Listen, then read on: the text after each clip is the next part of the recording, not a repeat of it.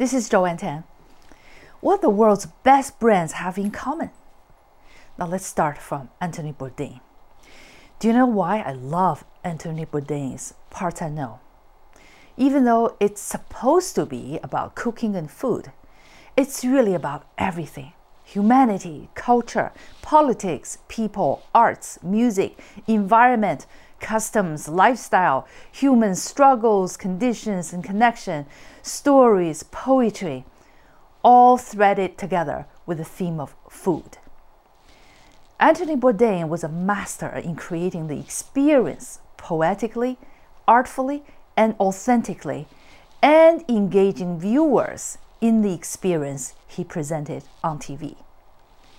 If Anthony Bourdain perceived Parts Unknown as limited as cooking, cuisine, and food only, if he limited his show to be about spices, ingredients, cooking, recipes, and cooking utensils, his show would not be very different from Julia Child's French cooking TV series. But Bourdain's poetry and curiosity encompassed the entire world. If food was his melody, each episode of Parts Unknown was a full orchestral masterpiece of a glorious symphony, a visual and emotional feast of stories composed of rich, diverse, and complex voices and harmonies. We often forget that the show was about food and cooking while immersed in his journey. The word branding to some people means logo design, but to me, branding is just like Anthony Bourdain's definition of food. It's everything.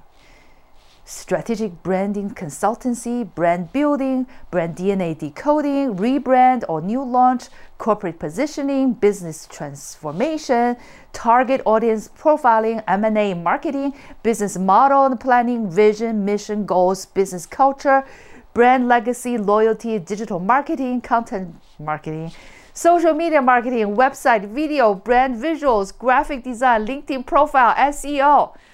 I'm out of breath. The purpose of developing a brand, a successful brand, is likewise to engage a brand's target audience, to experience, to create memories and affinity with a brand. Like Bourdain's Parts Unknown, a successful brand, say Nike, is not just about a pair of sneakers. Nike could have limited its affinity to be only with sneaker-related products such as deodorant, shoe sprays, insoles, shoestrings.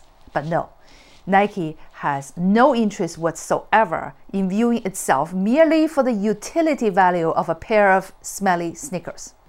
Nike constantly pushes the world to associate his brand with the indomitable spirits of the world's best athletes. Nike wants to be a symbol for human aspiration, for justice, for freedom, and for humanity's passion for achieving a higher level of greatness. Other brands like Apple and Tesla do the same. A brand is its vision, and the vision makes all the difference between Julia Child and Anthony Bourdain in presenting food and cooking, between branding Nike as sneakers instead of a symbol for human aspiration, between a computing machine rather than a brand for excellence called Apple, and between an electric car versus humankind's free orbiting vehicle in outer space. Stay tuned for our next episode. Thank you.